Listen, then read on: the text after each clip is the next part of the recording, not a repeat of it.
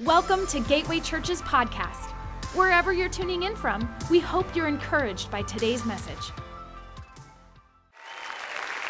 Thank you. What actually happened was Pastor Robert called me up and said, "Greg, do you believe in free speech?" I said, "Of course I do. I'm an American." He said, "Good, then come and give one." So, not really. The opposite is true. What a wonderful man of God your pastor is. We thank the Lord for Robert and for James and for this church. And when we went to AT&T Stadium in Harvest America, we had such great support from all y'all right here at Gateway.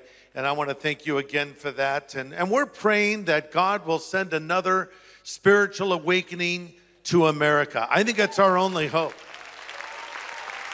We really need one.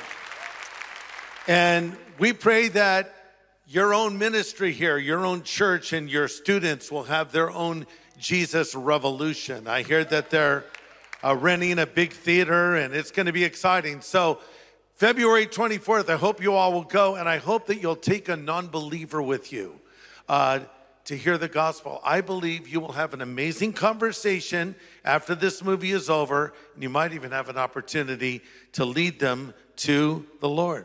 All right. So Pastor Robert asked me to come and tell you my story, how I came to faith. We all have a testimony. Some are more dramatic than others, but our testimony is our story of how we came to believe in Jesus Christ. And you know, I want to just start with a word of prayer. Let's pray. Father, now as we talk about your goodness and your mercy and your grace, I pray that this will bring hope and encouragement to everyone that is here, everyone that is watching and listening, wherever they are. So we commit this time to you now. In Jesus' name we pray. Amen. Our life, it's like a movie. And of course, we're the star of the film. Our life has a beginning, it has a middle, and it has an end. It's full of surprises, twists and turns, storm clouds and darkness. And we have questions about this movie that we're in. Is it a drama? Is it a love story? Maybe it's even a comedy. Well, I want to tell you my story. I've titled this message simply, Lost Boy. I was a little boy that had the statistical card stacked against me. You might think, oh, well, Greg must have been raised in a Christian home because he's a preacher. I was raised in the opposite of a Christian home. I was raised in an alcoholic home. In fact, my childhood was not anything like the TV shows you would see at that time. I taught myself a way to escape my surroundings was through art and design. So I started doodling and drawing and escaping into my imaginary world. My mother was a beautiful woman, a Marilyn Monroe lookalike. She loved the attention that would be showered on her. She was married and divorced 7 times with a lot of boyfriends in between. And I spent a lot of time sitting in smoke-filled bars with various men hitting on my mother with their pathetic pickup lines. I never knew my biological father. The reality is I was the result of a one-night stand.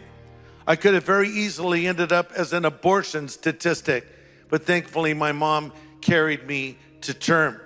And I had to grow up fast because in many ways I was like the adult in our relationship because my mother would drink to excess and pass out every night, and she always wanted me to make her something to eat. And I had to make sure she was okay and safe. But I have to tell you, I was so alone in the world. My mom, among the 7 men that she married a man named Pastor Laurie. He was an attorney, and he lived in New Jersey, and he adopted me, and he gave me my name, Laurie, which I didn't love as a kid, to be honest, because it is a girl's name after all. But he showed me the family crest, which dates back to Scotland, and it's of a tree that's been cut down, and then it grows back again. So the family motto is Rapulalot, which means it buds afresh. And in many ways, that name that was given to me symbolized the life I was going to live. So I grew up, I became a teenager, And like many in the 60s, I was searching, and I was told that drugs had the answer. And so I began to explore the world of drugs, trying to find some meaning or purpose in my life. I believe the expression, never trust anyone over 30, because my experience was there was no adult worth trusting. Now I don't trust anyone under 30. No, I'm kidding. But so, a whole generation was caught up into drug, sex, and rock and roll. And we followed these Pied Pipers, and it really was the blind leading the blind. And then one by one, all of these rock icons died before our eyes. Jim Morrison, lead singer of The Doors; Brian Jones, founding member of the Rolling Stones; Jimi Hendrix, Janis Joplin. Ironically, they all died at the age of 27.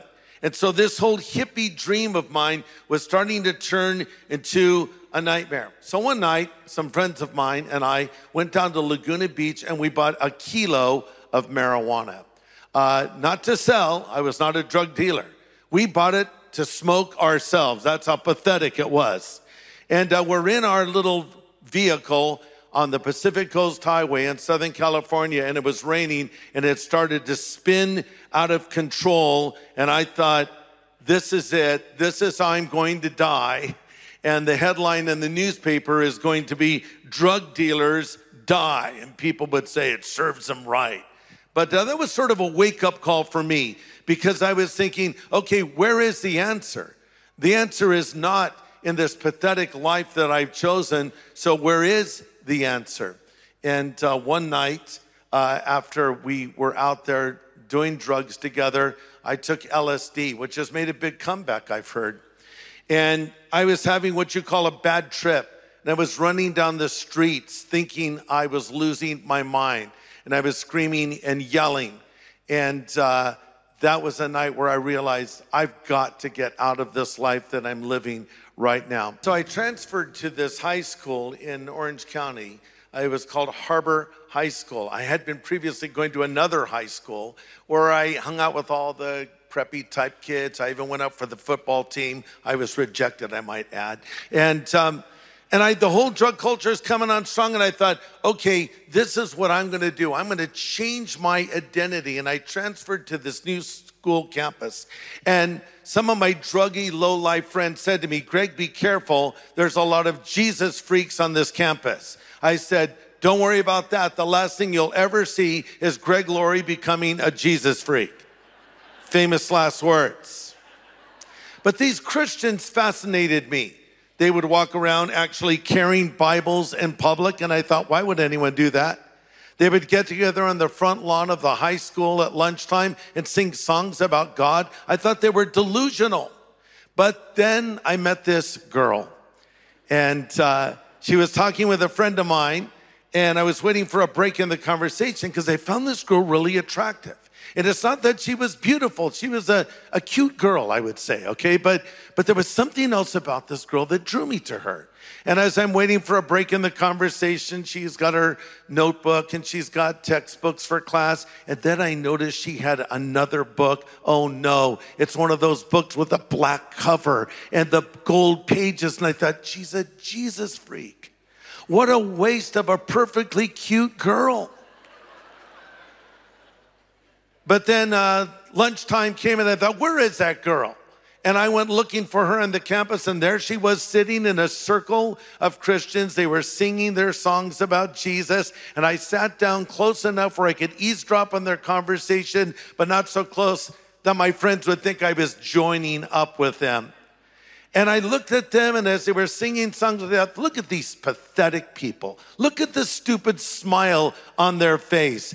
This is so sad. And then a thought occurred to me. What if it's all real? What if they really have a relationship with God? I quickly dismissed it. Here's why. I was so cynical because of my upbringing. I'd been disappointed so much in life. I thought, this can't be true, that you just believe in some God up in heaven and your life begins to change. But as I watched them, it fascinated me. Then this guy stood up to speak, and he looked like Jesus.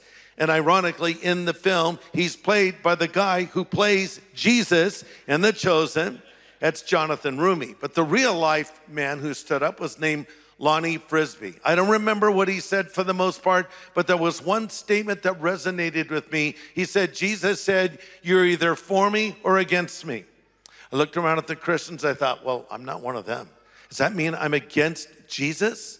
I thought, I don't want to be against Jesus. I always believed Jesus was out there somewhere, but to know him in a personal way.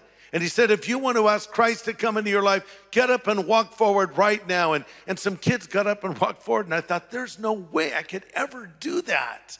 The next thing I knew, I was up there with the other kids. And that was the day I accepted Jesus Christ into my life. It was 1970, the greatest day of my life. My prayer was interrupted by the ringing of the bell for the next class, and we had planned that weekend to go off into the mountains and do drugs. I didn't plan on becoming a Christian. Nobody followed up on me. Nobody came up and said, hey, Greg, now that you're a Christian, start reading the Bible. I was just on my own. So I went off into the hills, and I had a little bag of marijuana and a pipe, and I was filling it. And that same voice that spoke to me just hours before spoke to me again. It was the voice of God, and he said, you don't need that anymore. I said, okay, God, I'll make you a deal. I don't know anything about you, but if you're real, you're going to have to make yourself real to me. And he did. So now I'm a Christian, and I'm not really comfortable hanging around the Christians that much, and I don't know if I should hang around with my old low-life, druggy friends, but one day I decided to go over to their house and see what they were up to because they hadn't seen me for a while. And as I'm walking toward them, some guy that I didn't know yells out, brother Greg. I'm thinking, you're not my brother unless you're a brother from a different mother. And the way my mom lived, that was a possibility. He says, brother Greg, and he's like really big and loud. And I went, yeah, what? He says, bro, I got you a Bible. And he pulls out this beat up, very used Bible with popsicle sticks glued together in the shape of a cross. Bro, he says, it's the word of God. Start reading it. And I'm like, okay, whatever. And I took it from him just hoping he would go away. And I shoved it in the pocket of my coat. It was too big to even fit. I ripped the pocket. And I went over to my friend's house where I'd done drugs so many times at lunchtime in high school. And I took my Bible and I hid it in the planter in front in the bushes. And I walked inside. All my friends said, Laurie, where have you been? I said, nowhere. What have you been up to? I said, nothing. Oh, wow, we got some good weed. You want to smoke it? I said, no. Come on, Laurie, what's wrong with you? Nothing's wrong with me.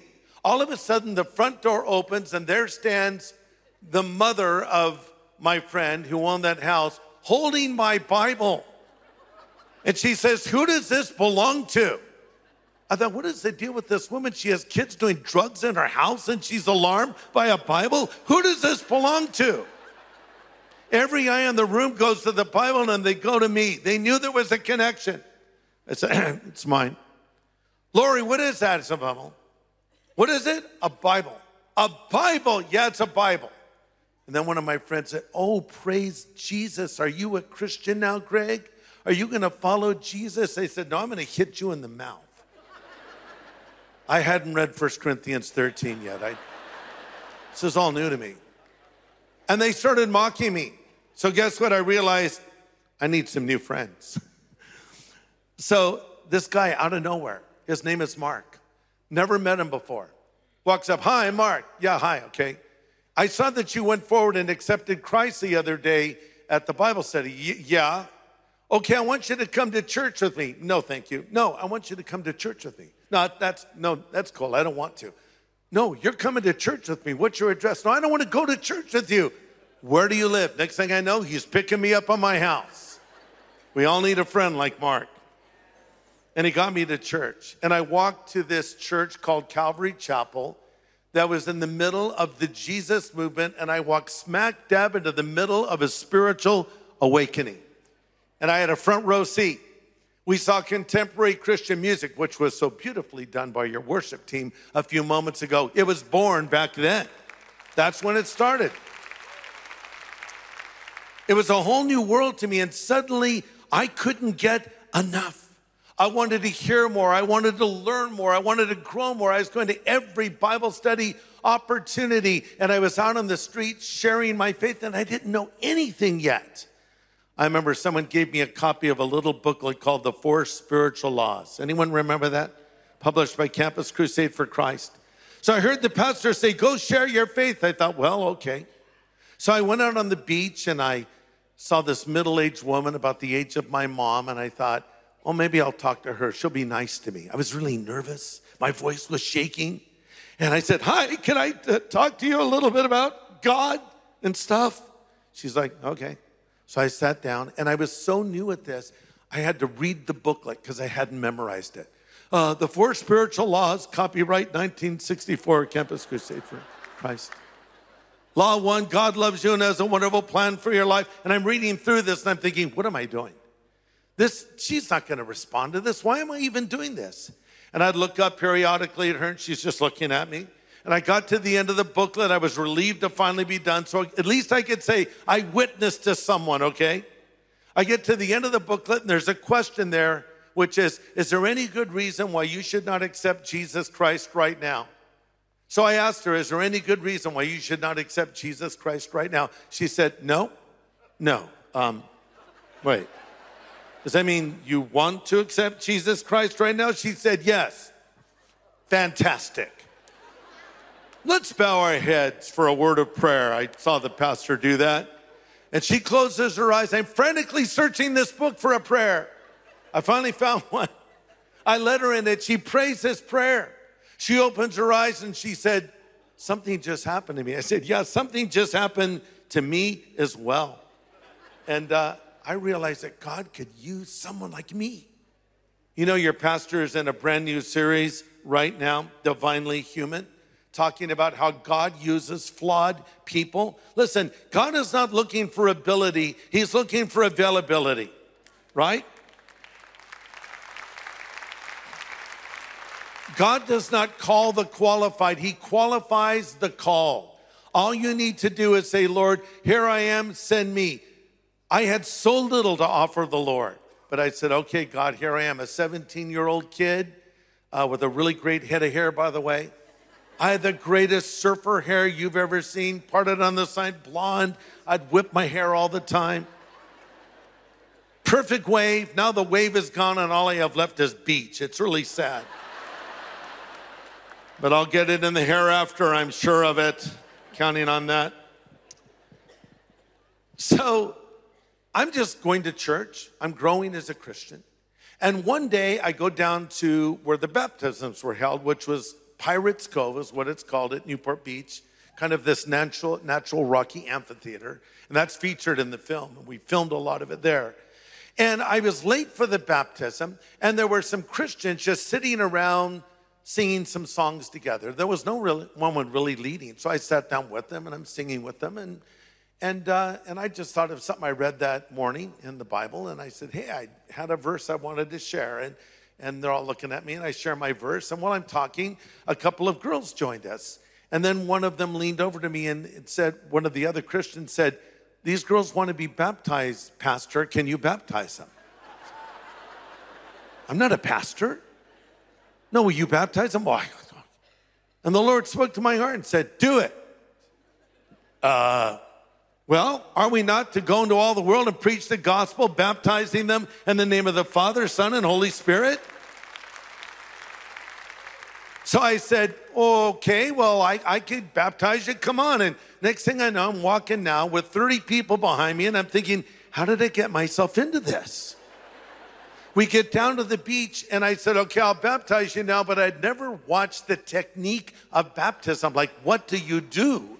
So I blundered my way through it, and it was beautiful, and I was done, and I walked up on the beach, and a little crowd had gathered up there on the rocks, and clear as day, God's Spirit spoke to me and said, preach the gospel. I'm not a preacher. Next thing I know, I'm talking to these people. Hey, you might be wondering what's going on down here and why these people are being baptized. And it's almost like I stepped outside of myself and said, what are you doing? What, do you think you're Billy Graham now? You can't preach to a bunch of people. And meanwhile, I'm saying, if you want to accept Christ, get up and walk down right now, and I'll baptize you. And I'm thinking, this is insane. People came down and I baptized them. And that was the day where I got a taste of what was coming later in my life. Well, I started teaching at little Bible studies and I met my wife, Kathy. And she had two sisters. And there they sat while I was speaking. And I noticed her. And I'm not suggesting I was scoping out chicks while I preached, okay? But there was a light on Kathy because her sister was holding a flashlight over. No, not really. So afterwards, I said, why don't we go out and get some coffee together? And we did. And then the next time we were at the Bible study, I said again, let's go out and get dessert. And we did. And then a third time I said, let's go out and get some coffee and dessert. And she said, shall I call my sisters? I said, no, just you. So we fell in love and we broke up 3 times. And then we got married. And we just celebrated 49 years of marriage just a couple of days ago. So, wait, go back to the other picture. Go back to the first photo. So look at this tuxedo I'm wearing. What was I thinking? Now go to the next picture. Kathy looks the same. 49 years later, what happened to her? And look at me. Wow, sad. But anyway, so I went on to start our church, and we're getting ready to celebrate 50 years together as a ministry. So we're so thankful to God. And you know, I would not have chosen the life that I ended up living, but I think we can take our life and use it as a tool. Our pain can be turned to gain. Our setbacks can be turned into a setup, and our tests can become a testimony. And what you have gone through in life is not just meant to destroy you, but to develop you. Because I know there's someone listening to me right now that says, it's not fair what happened to me in life. It's not fair that my parents divorced. It's just not right that I had to live this childhood that I had. I'm sorry these things have happened to you, but I want you to know that God can take all of the pain of your life and He can bring good despite it if you'll commit it to Him. You see?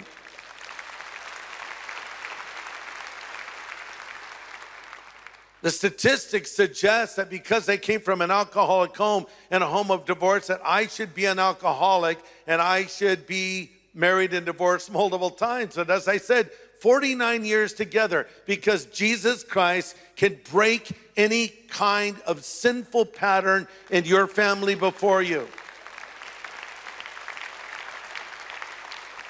The Bible says, if any man be in Christ, he is an altogether different kind of person. The old things that have passed away, behold, everything becomes fresh and new. I love the way things look right after it rains, don't you? Even the people that don't wash their cars get their cars washed. And you might even see a rainbow, right? And God can change everything. He can change the trajectory of your life. So I have just a few thoughts for you before I'm done here. And I didn't say how many thoughts. This could be an hour and a half of thoughts. Not really. But number one, I want to say this to you. Whatever you're going through in life, remember, it's going to be okay. Now, let me explain. I'm not suggesting that life is easy. But what I am suggesting is, if you're a believer, God is in control of your life. As Christians, we don't believe in accidents. We believe in providence. We believe the Lord is guiding our steps. And listen to this. God says, I know the thoughts that I think towards you, says the Lord. Thoughts of peace and not of evil, to give you a future and a hope. Now, if that verse simply said, God speaking, I know the single thought I had about you for one moment, says the Lord, I'd be happy. To think that God Almighty, the creator of the universe, had a thought about me. But that's not what the verse says. God says, I know the thoughts that I think toward you. It's continuous thoughts.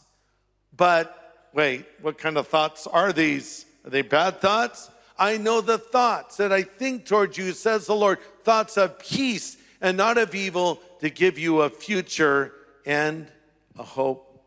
And I think it's so important for us to reach out and let people know that there is a God in heaven who loves them. Whatever you're going through, it's going to be okay. God will get you through it. Number two, and I would say this to a younger Greg. If an older Greg could speak to a younger Greg, and by the way, I'm 70 years old now. So did you have to react that way? People will come up to you and say, wow, you look pretty good for 70. Okay, whatever. I'm a lot older than your pastor. He's still a young man, by the way. But if a younger or an older Greg could speak to a younger Greg, I would give myself a little advice. Number one, I would say, Greg, take care of your hair. Just enjoy it while you have it. I would say to a younger Greg, Star Wars figures, when they came out the first time, buy a bunch of them and keep them in original packaging. Have you heard of that video game called The Legend of Zelda? I heard that an original version of that in its packaging, it came in, just sold on eBay for $500,000. I'd say, Greg, buy a bunch of those Legend of Zelda games and hang on to them. Now, I'd say, Greg, make sure that you take care of your skin because you're going to take a lot of trips to the dermatologist in the years ahead. But seriously, I would say to a young Greg and to any young person, put God first in your life. You'll never regret doing that. Put God first. Here's what Jesus says. Seek first the kingdom of God and his righteousness, and all these things shall be added unto you. Listen, don't put money first. Don't put career first. Don't put politics first. Don't put ministry first. Put Christ first. Put him at the forefront of your life. You'll never regret that because there's a lot of things we can focus on in life. And before we know it, our life can be over. And all those things we've acquired will be left behind. One day, everything that you own will be put into a hospital drawer. The only legacy that matters is the legacy of your faith. So make sure you put Christ first. God appeared to a young Solomon who had ascended to the throne after his father David had died. And God came to him and said, I'll give you whatever you want. Tell me what it is. Can you imagine if God appeared to you in a dream and said that? Ask for whatever you want. Okay, Lord, let's talk about that lottery. I mean, really, what would you ask for if God would give you anything you want? Solomon said, well, Lord, I need wisdom to rule your people. God said, because you asked for wisdom and not for riches and not for glory and not for honor, I'm going to give you the wisdom you prayed for, and I'm going to give you all these things as well. Seek first the kingdom of God, and all these things shall be added unto you. Number two, what I would say to a younger me and to any young person, or for that matter, any person, I would say stop worrying and start praying. There's so many things that cause anxiety in our world today. Just turn on the news, just go to a news website, and now we carry these phones around and they're buzzing constantly with more bad news. And it can really stress you out and cause you to worry. Then you have your personal problems, you have your family problems, you have your health problems, and other things that you deal with every day. But here's what the Bible says. Don't worry about anything. Pray about everything. Tell God what you need and thank him for what he has done. And you'll experience God's peace, which will exceed anything you can even understand. His peace will guard your heart and your mind as you live in Christ. So turn your worries into prayers. Turn your worries into worship. Turn your panic into prayer. So when worry comes, and it does come, doesn't it? Just turn it into a prayer request. Lord, I give it to you. It's sort of like a conditioned reflex. We have natural reflexes and we have conditioned reflexes. Natural reflex, if I touch a hot stove, I pull my hand back. No one had to say, pull your hand back because it hurt. I was burned. Reminds me of a man who went to see a doctor with 2 severely burned ears. He said, Doc, you got to help me. The doctor said, what on earth? How did you burn your ears? He said, well, I was ironing and someone called me on my phone and I answered my iron instead of my phone. Okay, that explains one ear. Why did you burn the other ear? The guy said, well, they called back. These are the jokes, people, sorry. That's a natural reflex. Conditioned reflex, that's when you learn to do something through repetition, sort of like driving a car. I have 2 granddaughters that can drive now. And when I've driven with them and they're at the steering wheel, they have to think about everything. And don't even get started on parallel parking, right? But then after you've driven for a while, it all comes naturally. You don't think about turning signals and how to do this and how to do that. It comes so easily. And so we need to learn how to turn our worries into worship and commit these things to the Lord, because worry can choke you. Actually, the word worry comes from the word to choke. Well, my grandkids, I have 5 grandkids, by the way. When they were younger, they used to like to choke me as a game. Let's choke Papa. They're just little kids. It's fine. Choke Papa, okay. And then as they got older, let's choke Papa. No, we're not playing that game anymore. Because you're going to kill Papa, and you cannot kill Papa. But don't worry about these things. Pray about these things. And one last point I'd like to make. There's a lot more I'd like to say, but I only have so much time. But finish your race well. The Bible tells us that we're in a race. We're all running. And we're running to win. And you have your lane and I have my lane. And Paul said, I fought the good fight. I finished the course. I kept the faith. Henceforth there is laid up for me a crown of righteousness, which the Lord, the righteous judge, will give to me in that day, and not to me only, but to all who love his appearing. So when I was in high school, I ran track and field. I was good at short distance running, sprinting. My son, Christopher, I have 2 boys, Christopher and Jonathan. Christopher was a runner, but he was more of a long distance runner. But I loved to beat him in races, even as he was getting older. Let's race. And I would always pick a spot to run to that would favor me because it was closer. And I beat him. One day we're on the beach, and I said, let's race to that rock. Let's go. And not only did he beat me, he was way ahead of me. I went, okay, you finally won. And 14 years ago, he ended his race. He was killed in a tragic automobile accident. And on his tombstone are these words: he fought the good fight, he kept the faith. Now there's a crown of righteousness laid up for him. He was only 33 years old. I bring this up because I have hope. I have hope that I'll see my son again in heaven. He's not just a part of my past, he's a part of my future as well. And I also wanted to mention that we think we're going to live for so long. Oh, well, I'm young, Greg. I'm like in my 30s. I'm in my 20s. Preach this to the old people that are over there decomposing.